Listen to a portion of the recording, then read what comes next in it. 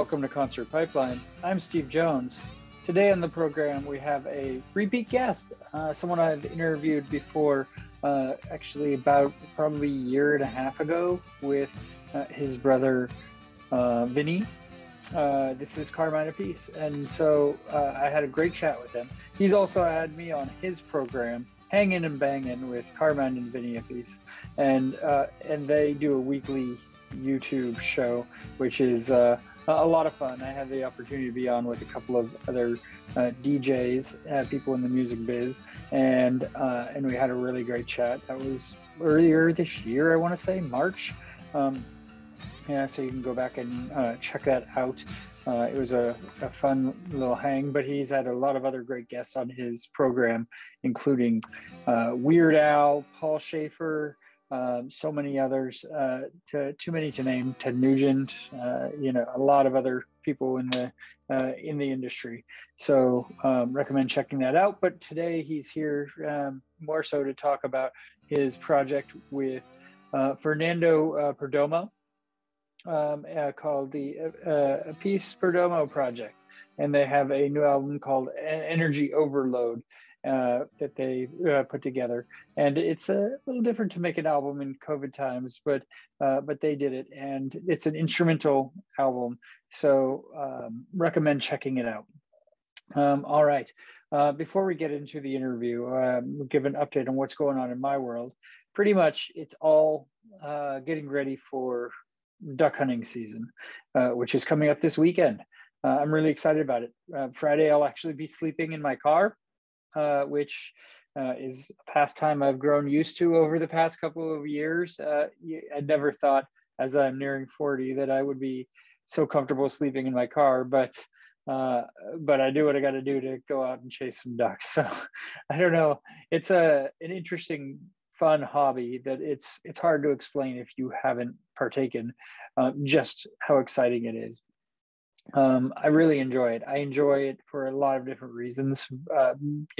One, not necessarily because I'm good at it, because I'm okay. I'm on the, I'm not very good. Let's just say, okay. I'm not a very good hunter, but I try. And I've learned over the past couple of seasons, some of the areas where I struggle and am working to improve upon those areas. So this is my fourth season duck hunting, and so I'm going to be hunting all weekend. I'm going to be exhausted, completely exhausted by the end of the weekend, but in a good way, because I'm doing what I enjoy, and and there's a lot of reasons, like I said, that I enjoy it. I really like going out and seeing the sunrise and over the marsh. It's just incredible. I love harvesting my own food. There's a joy that comes to eating something that you have harvested yourself and know exactly where it came from and how fresh it is. And you have a respect for the food that you eat in that sense, a respect that you don't get from, like, the Papa Murphy's pizza I ate tonight, which is sitting in my stomach, not doing great things. I'm having regrets over the Papa Murphy's pizza, I'll just be honest. Wish I didn't eat 3 big slices. It was too much, and feel like I'm going to be paying for that down the line a little bit. But I can't worry about that now. Duck hunting is just a few days away, right? So this weekend I'm going to be heading out with some friends, doing some duck hunting on a local refuge, and having a good time. Really, really looking forward to it. I'm not getting the busy start to this season that I would like. I'm gonna have to miss the whole next week after the first couple of days, which is tough because the weather is getting great, right? The rain is really a positive thing for duck hunting and bringing the birds in. And I'm going to have to miss some hunts because work and because of my son's birthday and Halloween coming up, things that, are not able to be moved and I have to adapt to. So that's unfortunate, but there will be other hunts And while I'm on the conversation of rain, that kind of leads me to how I need to prepare for duck hunting in the rain. It's hard enough for someone with glasses to duck hunt because I'm wearing a full camo mask that covers my nose and fogs up my glasses ultimately. So I have to keep adjusting it and moving it down a little bit. Also cutting a bigger hole in my mouth area, just getting some circulation going already as it is. But with the rain, it is a lot tougher because obviously I don't have windshield wipers on my glasses or anything along those lines.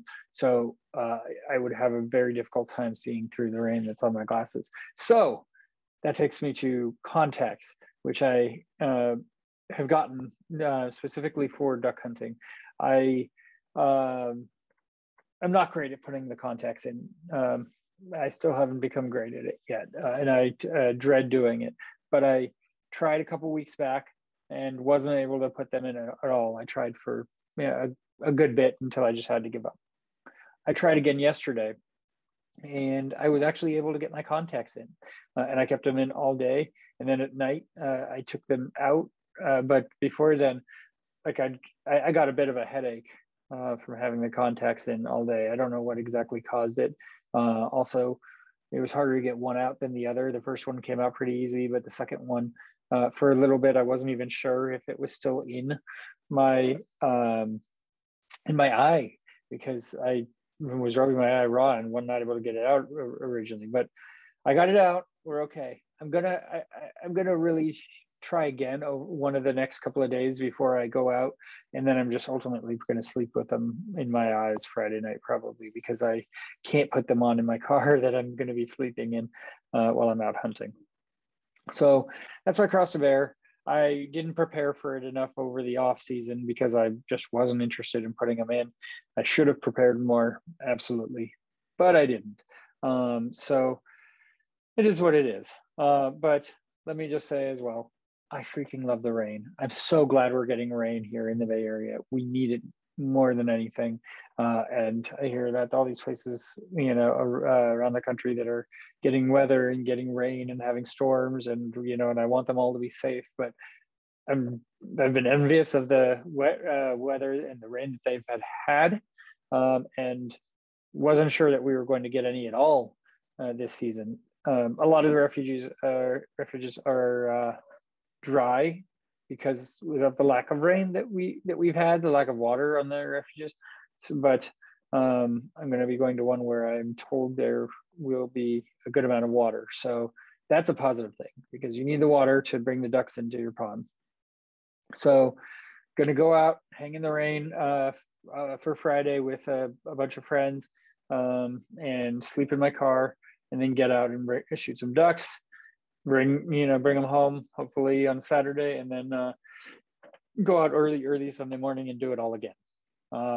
My weekend will be filled with duck hunting, which means that the podcast and program might be slowing down a little bit over the coming weeks. So if there's an off week or two here or there where we don't have a program, don't worry. We're going to keep making shows and keep bringing on bands as we can, and bringing music to the Concert Pipeline audience. So nothing to worry about there.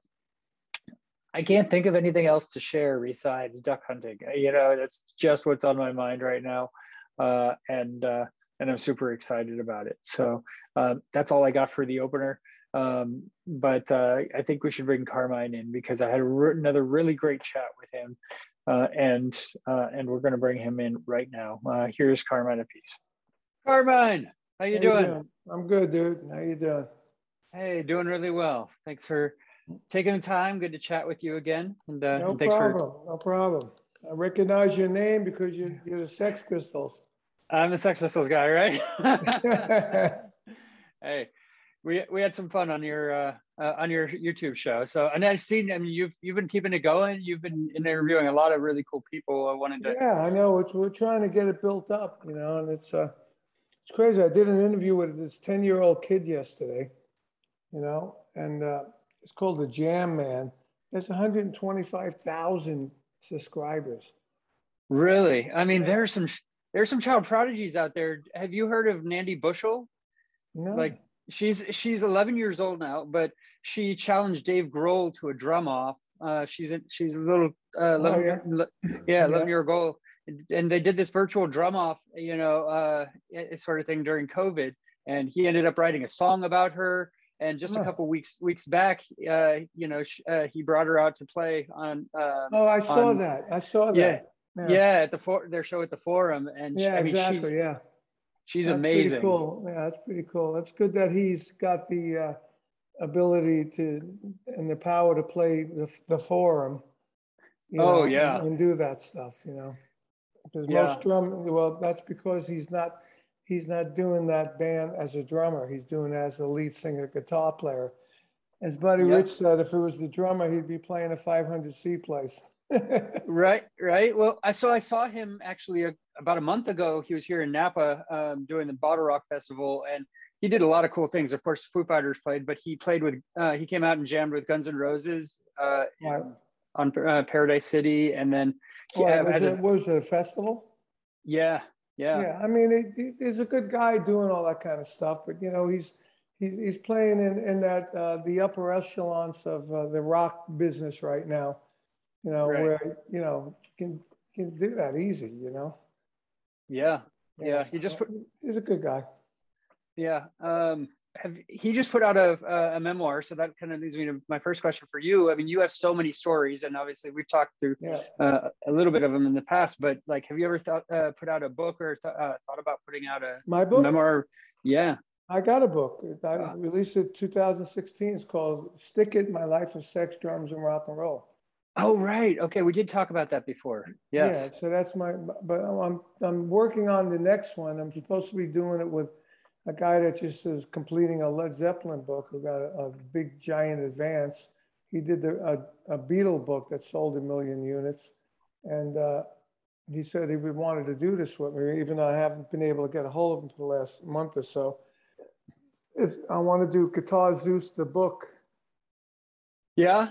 Oh, Yeah, that'd be just that'd be talk really about cool. all my experiences with all the different guitar players I played with in my life, which was a lot of them when I started listing them. Yeah. But I don't know if that's going to happen with him. Hopefully it will, because he's got a big connection with the book companies now. And he said, "No, don't worry, I'll get the book deal and everything." I said, "All right, I'm ready. I'm ready to do that." But he was finishing this Led Zeppelin book. That's how I met him. He called me to be in his Led Zeppelin book, and then he asked me if I knew how to get a hold of Jeff Beck, and I hooked him up with the Jeff Beck camp, and then he said, I told him about my idea. He said, "Oh, I love that idea. Let me finish this Zeppelin book, and then we'll get right on to that." I said, "Okay." So I've been waiting for him. Yeah.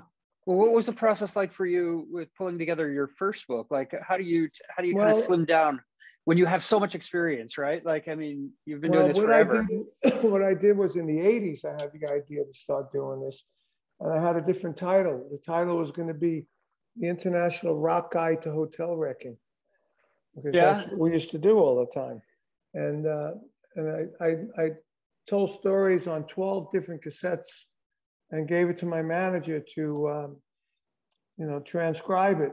Unfortunately, he lost four of the tapes, but out of the 8 tapes that I sent him, he got 112 pages of stories of manuscript. So I've had that in my possession since like the late 80s, and every once in a while I'd say, "Well, I'm going to try and get my book deal." I hook up with somebody and try and do a book deal, but not until I hooked up with this manager that hooked up my Guitar Zeus albums, got me a deal on VH1 books. Now, Nikki Sixx had his Heroin Diaries on that. So when they hooked me up, they asked me if I would like any of their writers, and the writer of Nikki Sixx's book was interested in doing my book. So they hooked me up with him, and I started doing it. By the time we finished writing it, VH1 was going out of business in the book business. So we had the book done. I had the writer. They paid me my advance, which was great, which was a good size advance. But then I was stuck with no book deal. So I said, well, the writer said, well, I know a company named Chicago Review Press that might want to take it. So we got a hold of them. They were a smaller company. They wanted to take it, and they gave me a bit of an advance also. So altogether, I got a decent sized advance, and then he did a deal in England with another company, Music Sales. They did a terrible job in the book over there. Yeah. But the book over here, we recouped and we actually get royalties. But and I ended up doing maybe about 10,000 books, which was okay, but I didn't make it on. I wanted to make it to the New York Times bestseller list. It didn't do that, because this was a long time in the making. And I was a bit disappointed in the end result, not in the end result of the book itself, but the end result of the the outcome, the deal, the outcome. Even though a lot of people have bought the book, love it, and I sell it at all my gigs, and it's called "Stick in My Life of Sex, Drums, and Rock and Roll." And there's some crazy, wild sex stories in that book, in which I told the writer, I said, "You think we should put these in there?" He said, "Definitely." He says, "All the middle-aged women love that stuff."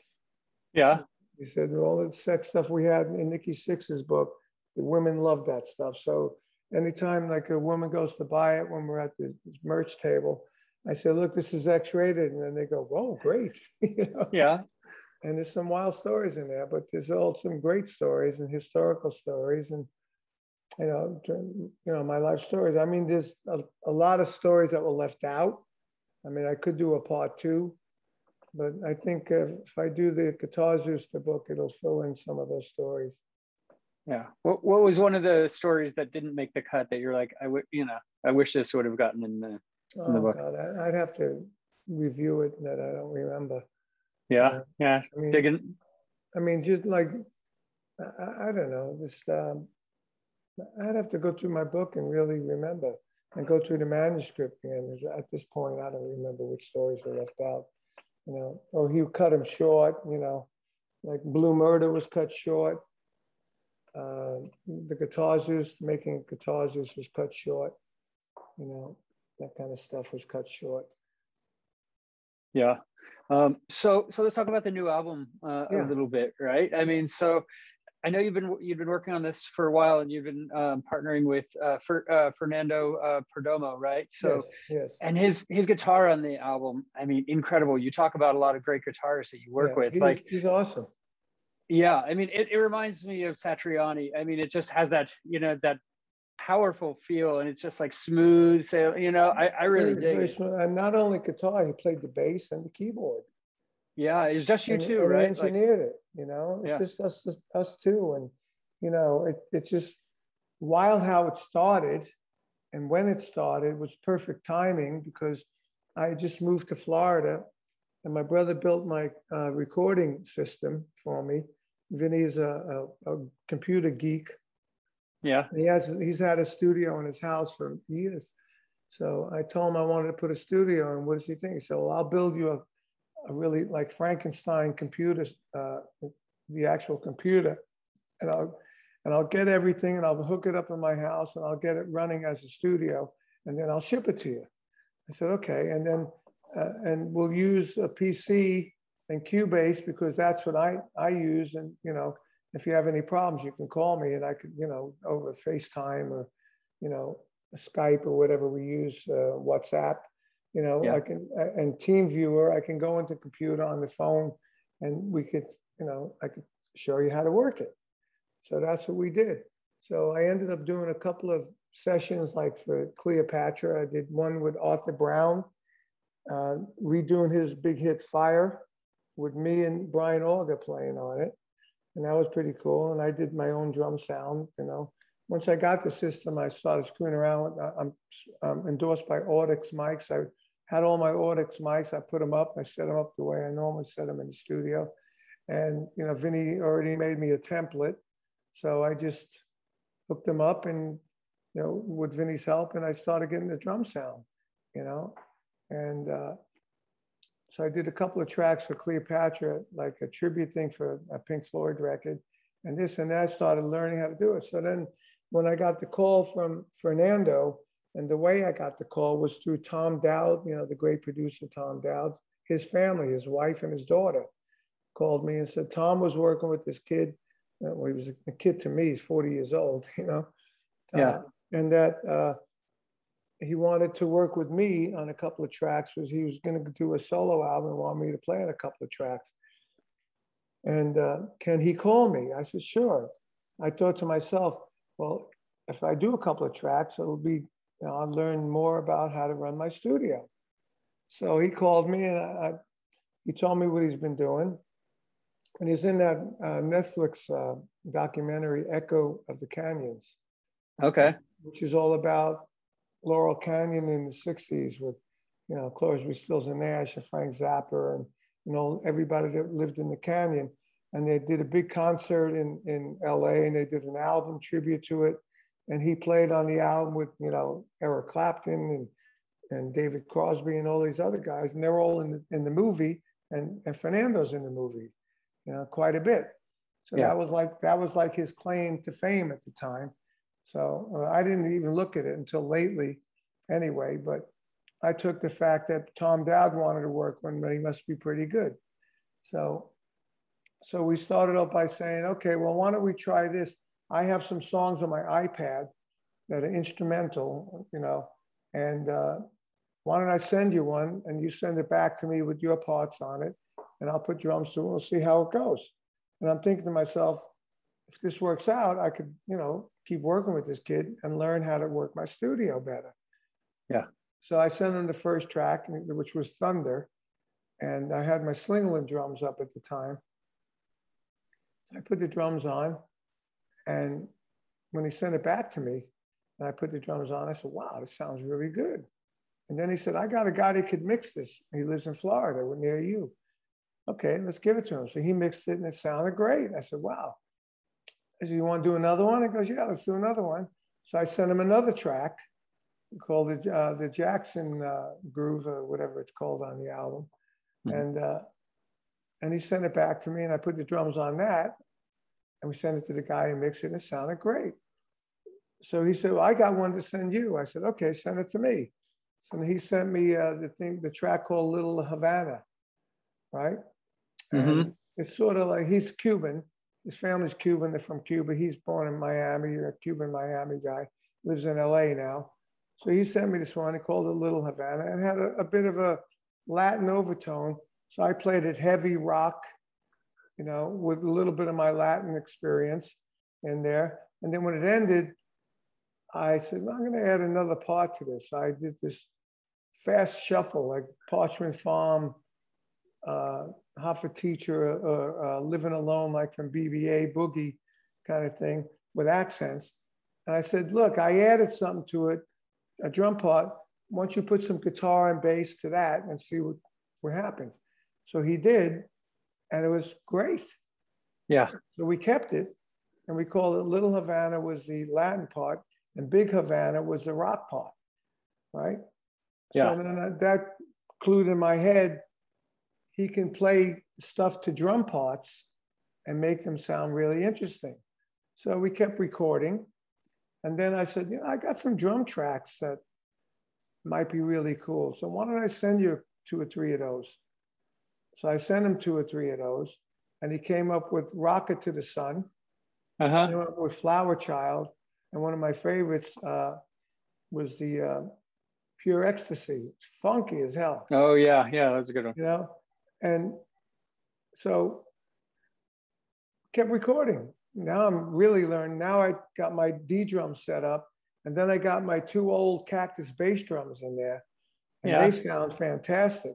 So I did some of the tracks with that, and then I switched to the D drums, and then I switched to the D drums with the Cactus bass drums, and then I kept an old the Slingerland snare on there.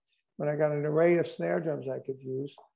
And I started coming up with really cool drum sounds, and then we did the Vanilla Fudge Stop in the Name of Love.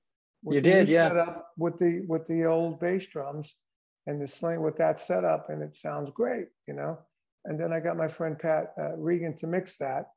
And then I did some sessions with this woman I'm producing, and Lisa G. And I did 2 songs with her, and I got Pat to mix it. And the drum sounds are happening, you know. And Pat's loving the drum sounds I'm getting there. So, you know, so we ended up doing 18 songs with me and Fernando. And we picked 12 of them. And I said, you know what? I'm going to talk to Cleopatra about releasing this, you know, because this is some really good stuff. I said, normally,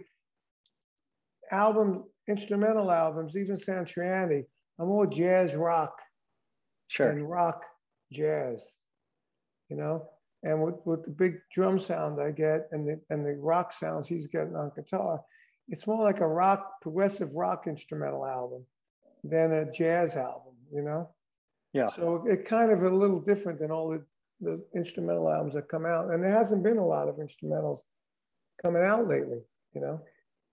Did you envision this as an instrumental from the beginning, or did you toy with, maybe we should get some? Yeah, because, you know, it's like I was doing Cactus, I was doing Vanilla Fudge, I'm doing the King Cobra record, and they were all singing, you know. I said, no, the first thing I sent them was an instrumental. The second thing I sent them was an instrumental that I had on my iPad that I wrote on, you know, GarageBand. I played everything on, you know, on iPad.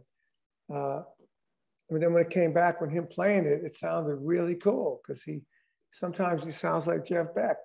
As a matter of fact, you know, on my Hanging the Banging show, we had Susie Quattro.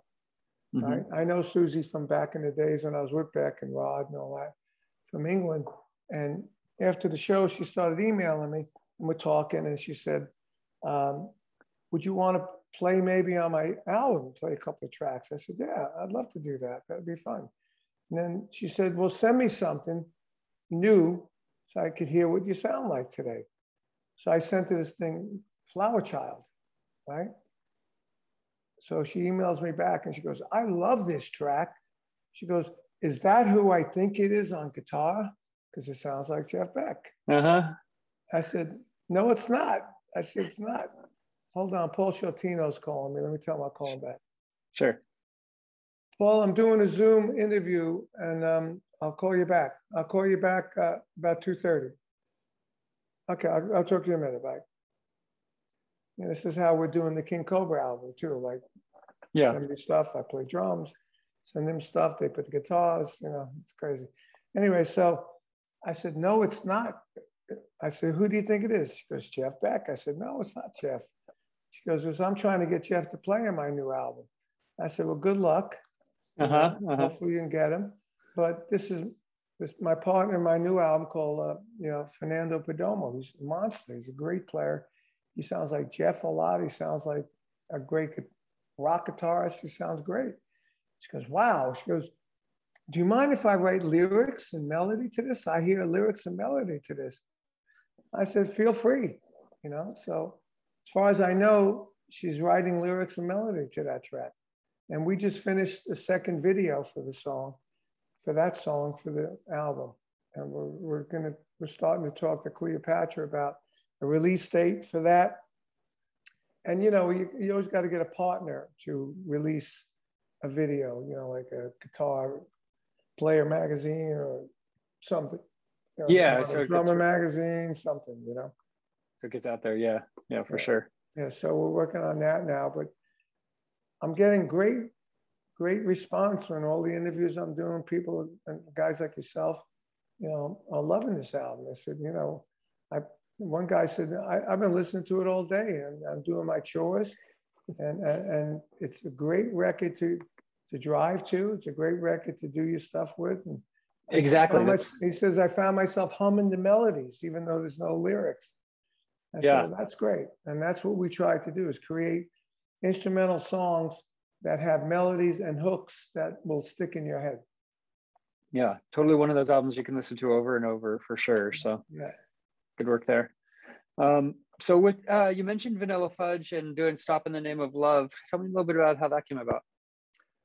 Well, that was, we started it in 2019. It was going to be an album called Supreme Fudge, right? And we were going to do 5 Supreme songs, a couple of other R&B songs, and then maybe 2 or 3 originals. So we started it. Now, Tim Bogert hasn't been in the band for a long time, and he had gotten sick with cancer. And in 2019, I knew he was sick with cancer. And so we started recording in 2019. So the first song we did in December of 2019 was Stop in the Name of Love. And then I said, well, look, the holidays are here, and then we go to the NAMM show. So why don't I, when I go to the NAMM show, why don't I try and put Tim on the track? At least, you know, we can get Tim on 1 or 2 tracks on this album. Tim agreed to it. So everybody said, fine. So I went to the NAMM show in January of 2020. We went to Jorgen Carlson, who plays bass with Government Mule, went to his little studio, which me and Tim worked there before because we're releasing a live BBA from 1974 that's never been out.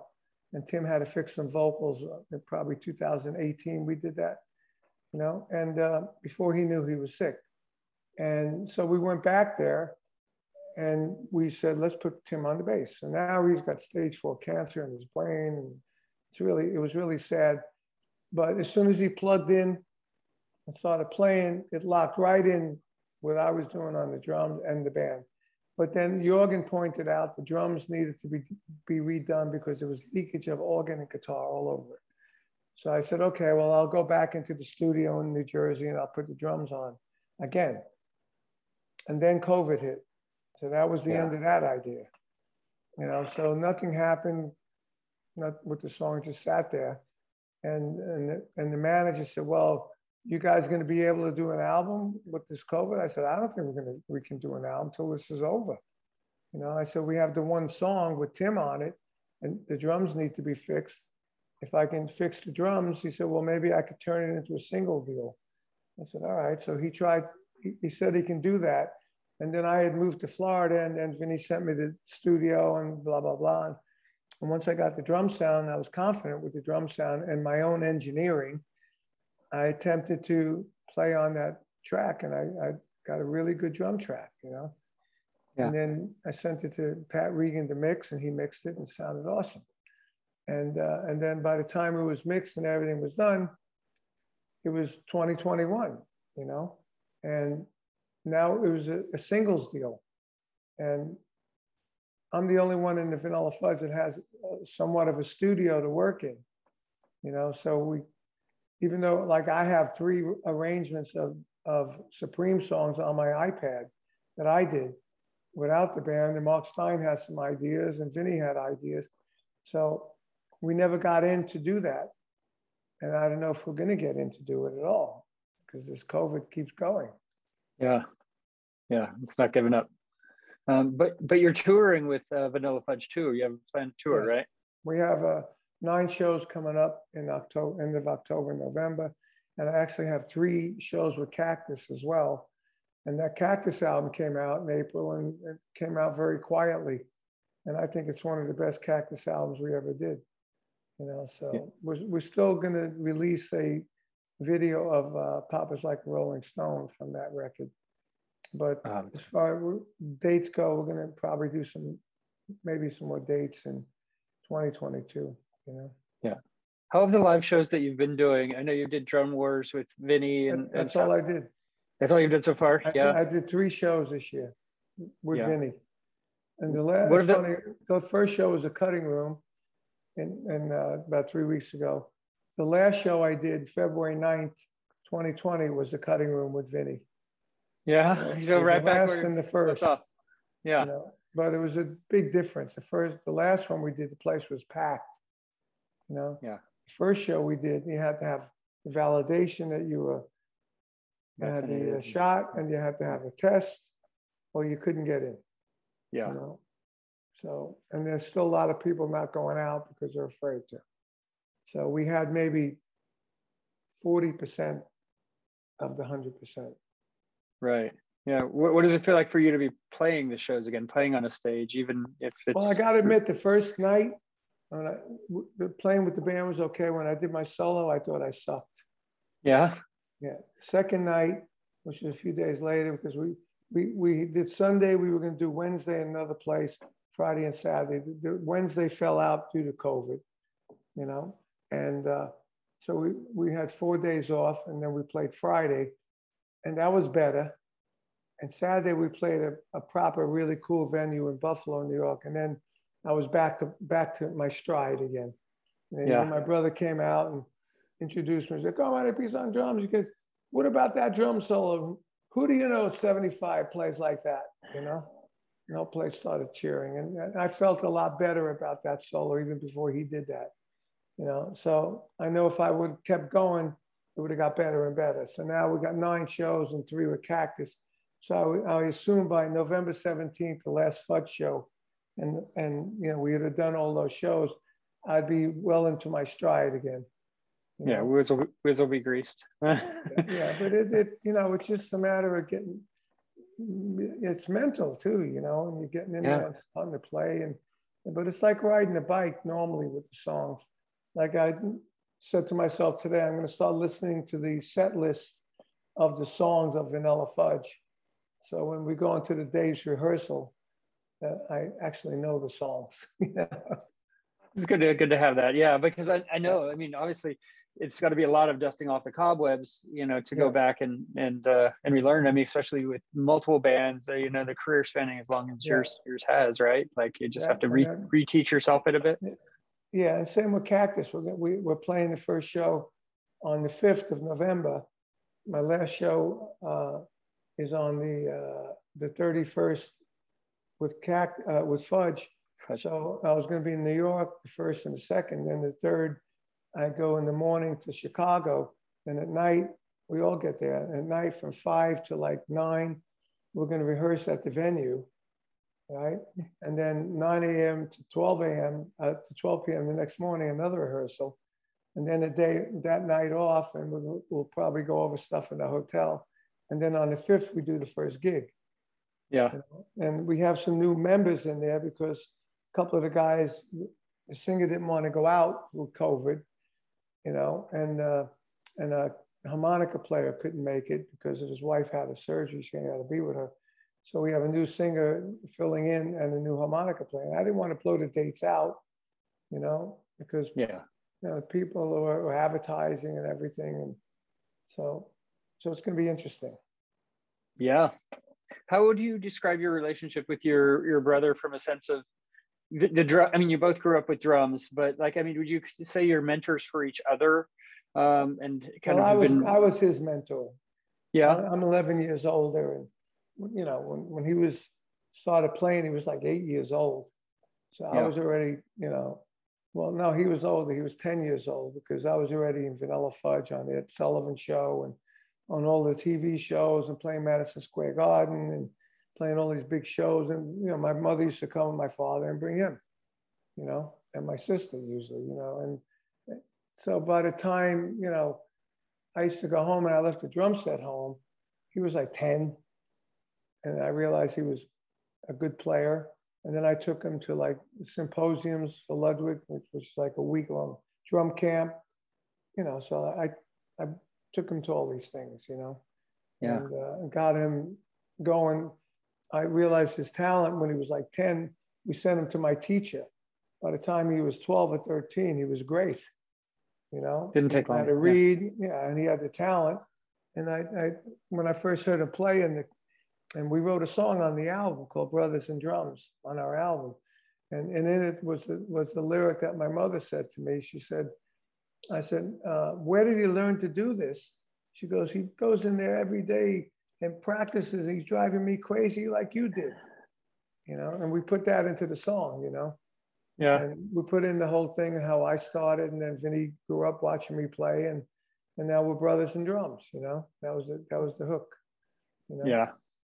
Yeah.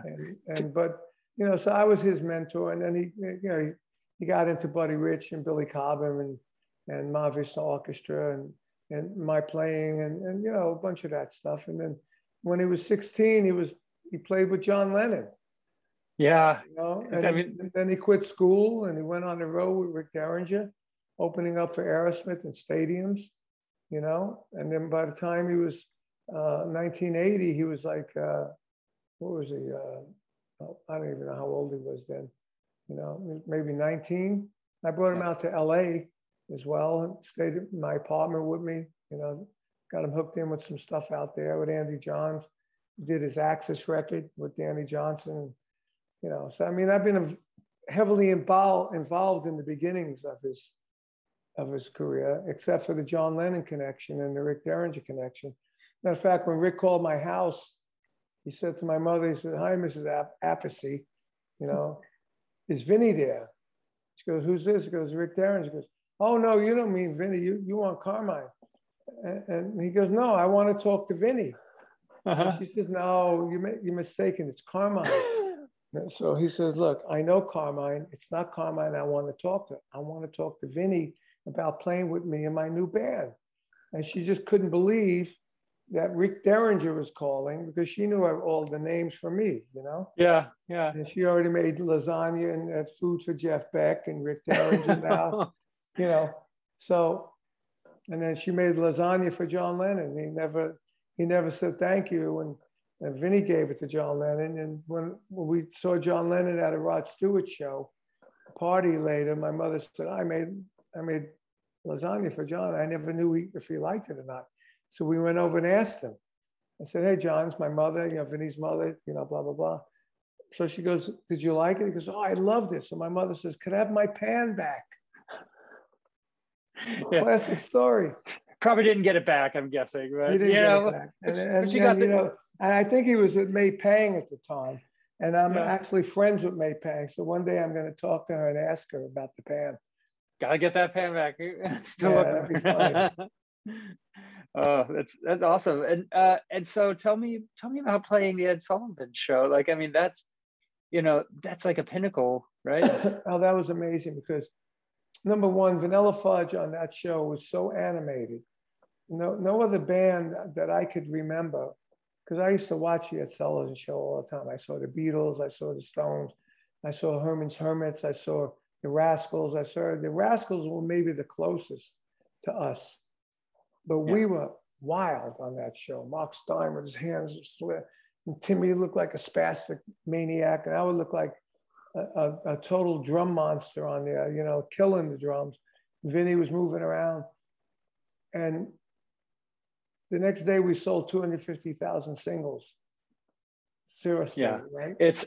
I mean, because that one thing it's different now. Obviously, there's a million channels, and nothing's going to hit those numbers like, everybody watches. There's no numbers anymore. You do 250,000 streams, you make 10 cents. Right. Yeah, exactly. Like, great. Okay. But, there was 50 million people watched that show. Yeah. So that there was 50 million people watched that show. And, I remember we went down in the elevator, and these stories are in my book, the lasagna story, this story, in more detail. We rehearsed all week, and then finally, here it comes, I said, in those days, elevator operator, not push button. And it was a black dude, and I said, "Hey, man, how many people watch this show?" He goes, "Oh, about 50 million. And my stomach went like, ew, like total butterflies. Can't process that, right? Yeah, total butterflies in my stomach while I was on the elevator. I got out of the elevator, walked to the set, to the drums, being ready to go on. Once I hit the drums, we started playing, it went away. But the whole time walking, my stomach was like in butterflies. 50 million people were going to watch it. But we were lucky too, because we worked it out so our tour manager, who was also a sound engineer, was allowed to be in the sound booth. He wasn't allowed to touch the booth because it was union, to touch the faders, because it was union. But he was able to tell the guy, bring the drums up here, guitar here, vocals here, Yeah. And we sounded amazing. I mean, you could see it on YouTube. When you run the YouTube through a sound system, it kicks butt, Yeah. And then we were on it again. Second time we did Shotgun, where I had the big maple drums there, the same kit that I got John Bonham, and that's the kid. When he saw that kid, he said, "I want a kid like that." And nobody knew him. It's hard to believe he was totally unknown, as was Robert Plant and John Paul Jones. The only one that was somewhat known was Jimmy Page from the Yardbirds, But nobody Yeah. knew those guys, it was like done, so that's the drum set. And then the end of Shotgun was like the end of rock and roll, but it was done 5 years before. As a matter of fact, when I took Tommy Lee on the road, when I was with Ozzy, Tommy and Motley Crue opened up for us, and Tommy was doing a cymbal spin, grabbing the cymbal with his arm, and I said, "Hey, dude, where'd you get that?" He said, "I got it from John Bonham." I said, "Well, directly, you got it from me." He said, no, dude, I got it from Bonzo. I said, "When we're done with this tour, come to my house. I want to show you some videos." So I took him to the house. He came over. I showed him the Ed Sullivan Show. He said, "Dude, what year was this?" I said, "This was about a year before Led Zeppelin even came out." He said, "Dude, I can't believe you're doing that." I said, "I told you." I said, "Hey, let me show you something else." I showed him the end of rock and roll on Shotgun. He said, "When was this done?" I said, "This was about 5 years before rock and roll." And he was like blown away. Then he became a fan. Yeah. And we became good friends at the time, Yeah. Nicky Six lived around the corner. We used to go to breakfast and stuff, That's awesome. And I know you just have a couple minutes left. So I'll end with, tell me a little bit about the Rod experience. The group? Yeah. Yeah. Well, I saw all these tribute bands coming out, and I said, I want to see. I found this guy. I was at a convention. This guy comes up to me. I thought it was Rod from a distance. And he walked up to me. He was shorter, and he introduced himself, and it's Fernando. "I'm doing an interview. I'll call you back." "Well, I'll see you in 5 minutes." Okay. Bye. Goodbye. So I said, "Wow, this guy looks just like Rod." And he said, "Look, I do this Rod thing. If you ever want to do it, let me know." So I took his number. And I said, "I'm going to try that." So I called Phil Chen. Phil did it. Jimmy Crespo to play with Rod. Him and Danny Johnson to play with Rod. I said, "I'm going to put this group together with guys that played with Rod, not just anybody." And then I got Alan St. James to play with Billy Squier on keyboard. And we did a few gigs. We went to Macau, China. We did a few other gigs. And then Phil said, "I don't want to play with a guy that looks like Rod in the tribute. I don't want to do that." So I got Kenny Aronson to play. And then Jimmy Crespo got sick, was something with his hands. So I got Paul Warren, who played with Rod for 14 years. Now Paul's in Cactus also, but Paul was with Rod 14 years. So we got him in it. So the band now is Kenny Aronson, Paul Warren, Danny Johnson, me, and maybe Alan. I don't know where Alan is these days. We haven't done a gig in a while. But next year we're planning to do a bunch of gigs, and I want to do it with Michael DeRocha from Heart. He's got a tribute with Roger Fisher, who was in Heart, called Heart to Heart. Oh yeah, Same concept. Concept. So we got the Rod experience and Heart to Heart as a package for a tribute to Rod and Heart in one show.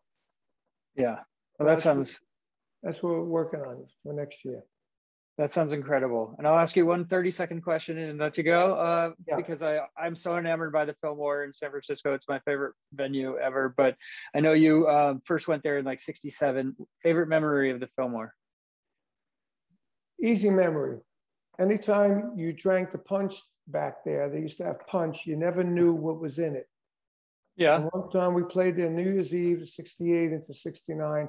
And Mark Stein drank the punch and there was acid in it. Okay. And with the acid in it, he was freaked out on the stage. We did Season of the Witch. And in the middle of it, there's this thing with Shadow Morton saying, "God," all this screaming up to God. And Mark did that. And it was like freaky, Yeah. And he was out of it, but not on purpose. He didn't want to be out of it. No, he didn't know. Drank the punch. So from then on, you never drank. Don't drink the punch or anything that was public backstage at any gig in San Francisco. You stay away from it, right? So yeah. That included Winterland, the Avalon Ballroom, the Fillmore, all that stuff. Yeah. No. Well, Carmine, I want to thank you for taking the time again. Congrats on the new album and all. Thank you, man. Keep punching it. Give it a good review. Tell people how much you love it. Will do. Absolutely. Okay, man. Yeah. Thank You you, have a great brother. rest of your day. Okay. You too, man. Ciao. That was the interview with Carmine Appice here in Concert Pipeline. And that takes us to the final segment on the program, the music news.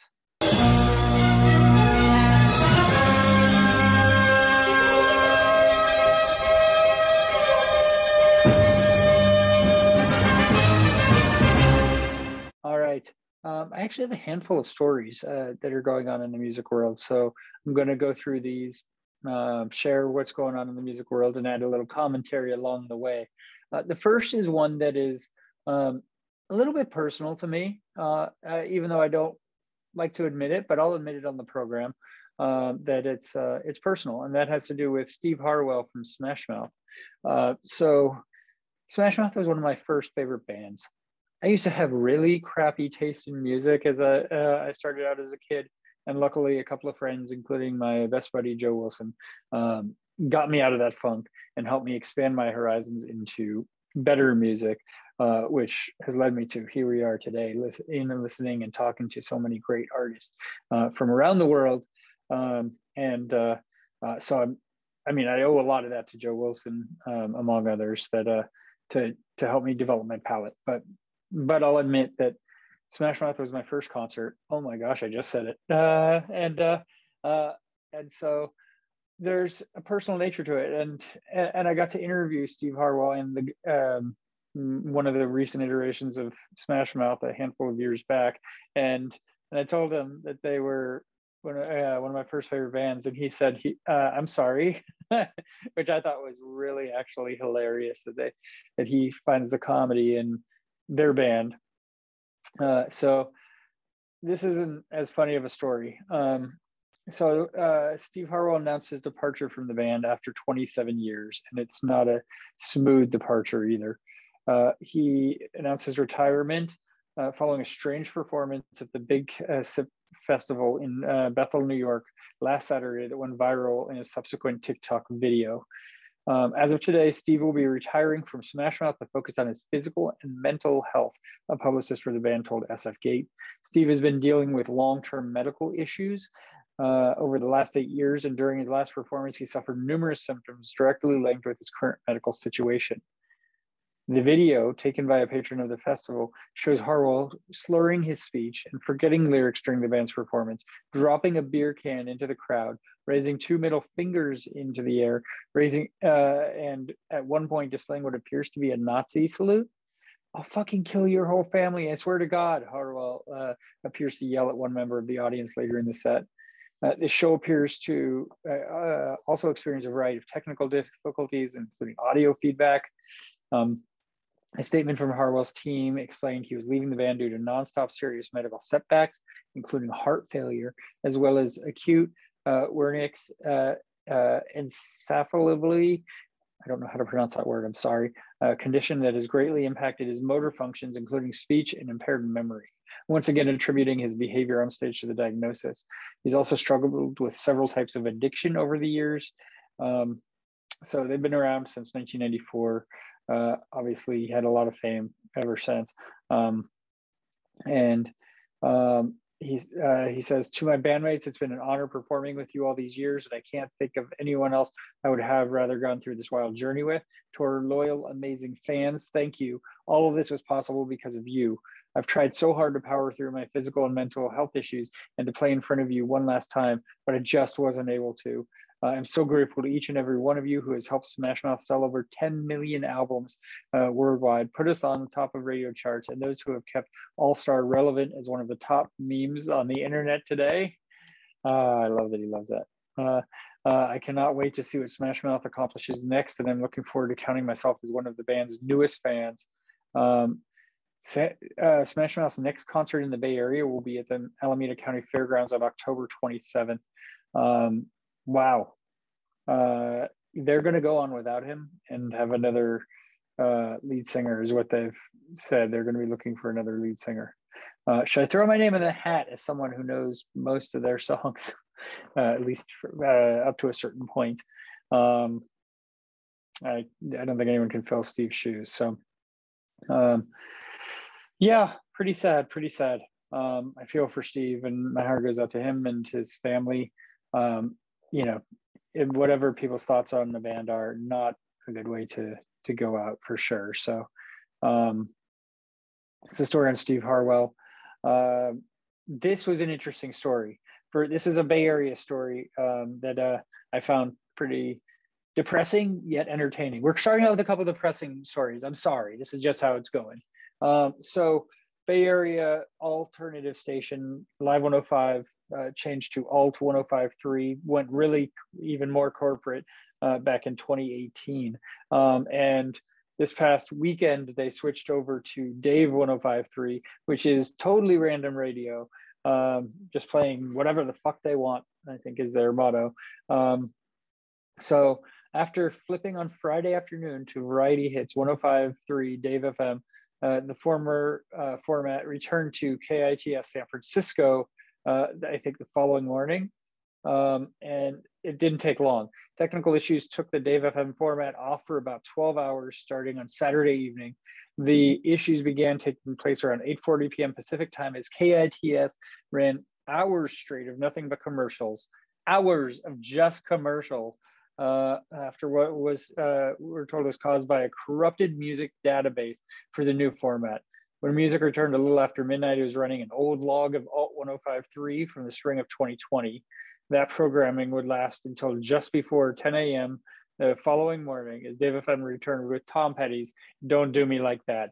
Fucking classic. I love it.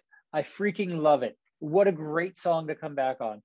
And by the way, if you want more on that, check out Aaron Axelson, the former program director's Twitter, because he talks pretty openly about it. And he's been a staple and music director for that station for years and years and years, and brought so many bands to fruition and given them a platform and light through his subsonic sound check shows on the station, as well as, you know, just introducing new bands on the air. So yeah, good luck to Dave and their non-existent crew, their playlist that's going to just be rolling, and who knows, no one's manning it, you know. Good luck to them in the future, because, you know, I don't listen to a lot of radio. Once in a while I'll turn it on in the car when I can't think of what to listen to with the kids or something. I'm driving somewhere and I want something, you know, that they can listen to. But this is consistent proof that radio is a dying medium and is not going to be around for that much longer. And the fact that we don't have alternative radio in the Bay Area anymore is a travesty. So, okay. So next story up, Kanye West, his petition to legally change his name to Ye has been approved. So he's now simply going to be known as Ye. Can't call him Kanye West anymore. And that was approved by a Los Angeles court, according to TMZ. He was granted the name change, and he's no longer going to have a middle name, just YE. The Jesus Walks rapper spoke of the planned change during a radio interview in 2018, explaining, I believe Ye is the most commonly used word in the Bible. And the Bible, it means you. So I'm you, I'm us, it's us. West went on to say that the name went from Kanye, which means the only one, to just Ye, just being a reflection of our good, our bad, our confused, everything. And back in 2019, he considered changing his name to Christian genius billionaire Kanye West, but didn't follow through with that idea. That's too bad. That one would have stuck. This, of course, all comes after his long teased album Donda. It received a 3-star review by NME, who said the rapper's 10th album follows an odyssey of delays and bizarre, not quite released parties. The result merely punctuated with moments of brilliance. That happened. That's the Kanye story, or the Ye story, whichever way you're looking at it. Okay, so this was a cool story. The stories are getting more positive here as we go on, in case you're not, keeping track. But this was really cool. I saw this earlier today. A street musician playing a John Legend song was surprised to see him in the audience. What are the odds that John Legend is in town, in the area you're performing, and you're singing his songs, said Radha Rao. A street musician was performing a rendition of John Legend's hit "All of Me" in Boston over the weekend, and she had one particularly appreciative audience member, John Legend himself. He was visiting Fillmore Hall with his family before his show Sunday night in Boston when he came across Radha Rao performing the hit song, the Boston Globe reported. He was impressed. He gave Rao a hug and a tip. Rao, 22, didn't recognize him at first. He was wearing a mask and she didn't even know he was in town. Then he took it off. She admitted to being nervous, but finished the song, a regular part of her 2-hour set that she does there, where she had been performing since August.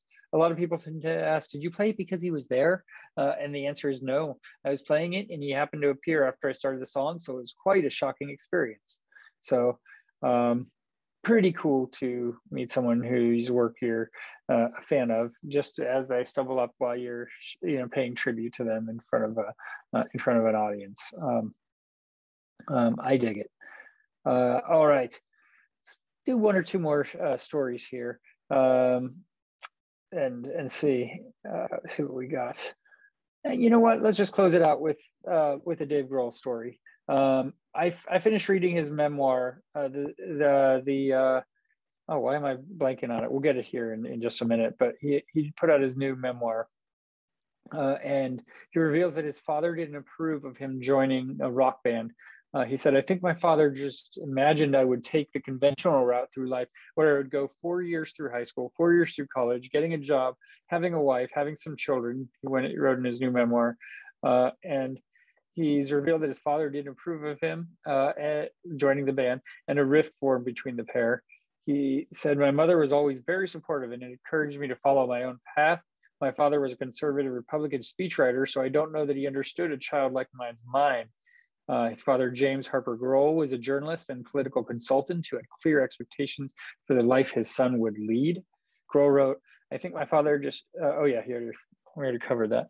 But I don't know if I ever considered that even when I was young. So I don't think I ever considered the conventional route. The Storyteller is the name of Dave Grohl's memoir. I recommend checking it out. It's solid. He's got a lot of great stories in The Storyteller that are really enjoyable. And we actually talked about it in my interview with Carmine just a bit. I think Carmine and I might have different opinions on Dave Grohl and his drumming abilities. Carmine being a long time rock drummer as well. So that is interesting.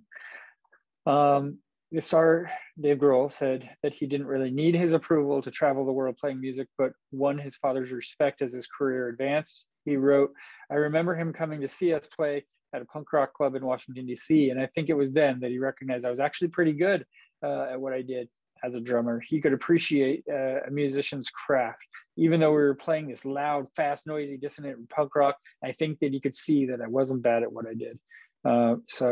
And his father was relieved when Nirvana found commercial success. And he understood, he as a father now understands why his father was concerned. So good stuff. Really good memoir. Check it out. Also, I'll give another plug. Andrew McMahon's memoir is coming out just next week, actually. It's called Three Pianos. And I look forward to checking that out. I'm sure it'll be great as well. So get your copy for that as well. All right. That is our show for today. Thank you for tuning in. And thank you to Carmine for being on the program again. Next week on the program, we have a musician named Steve Conte. I look forward to chatting with him and talking about his storied career with the New York Dolls and Michael Monroe and so many other stories that he has. So for all of us here at Concert Pipeline, I'm Steve Jones. I'll catch you next time.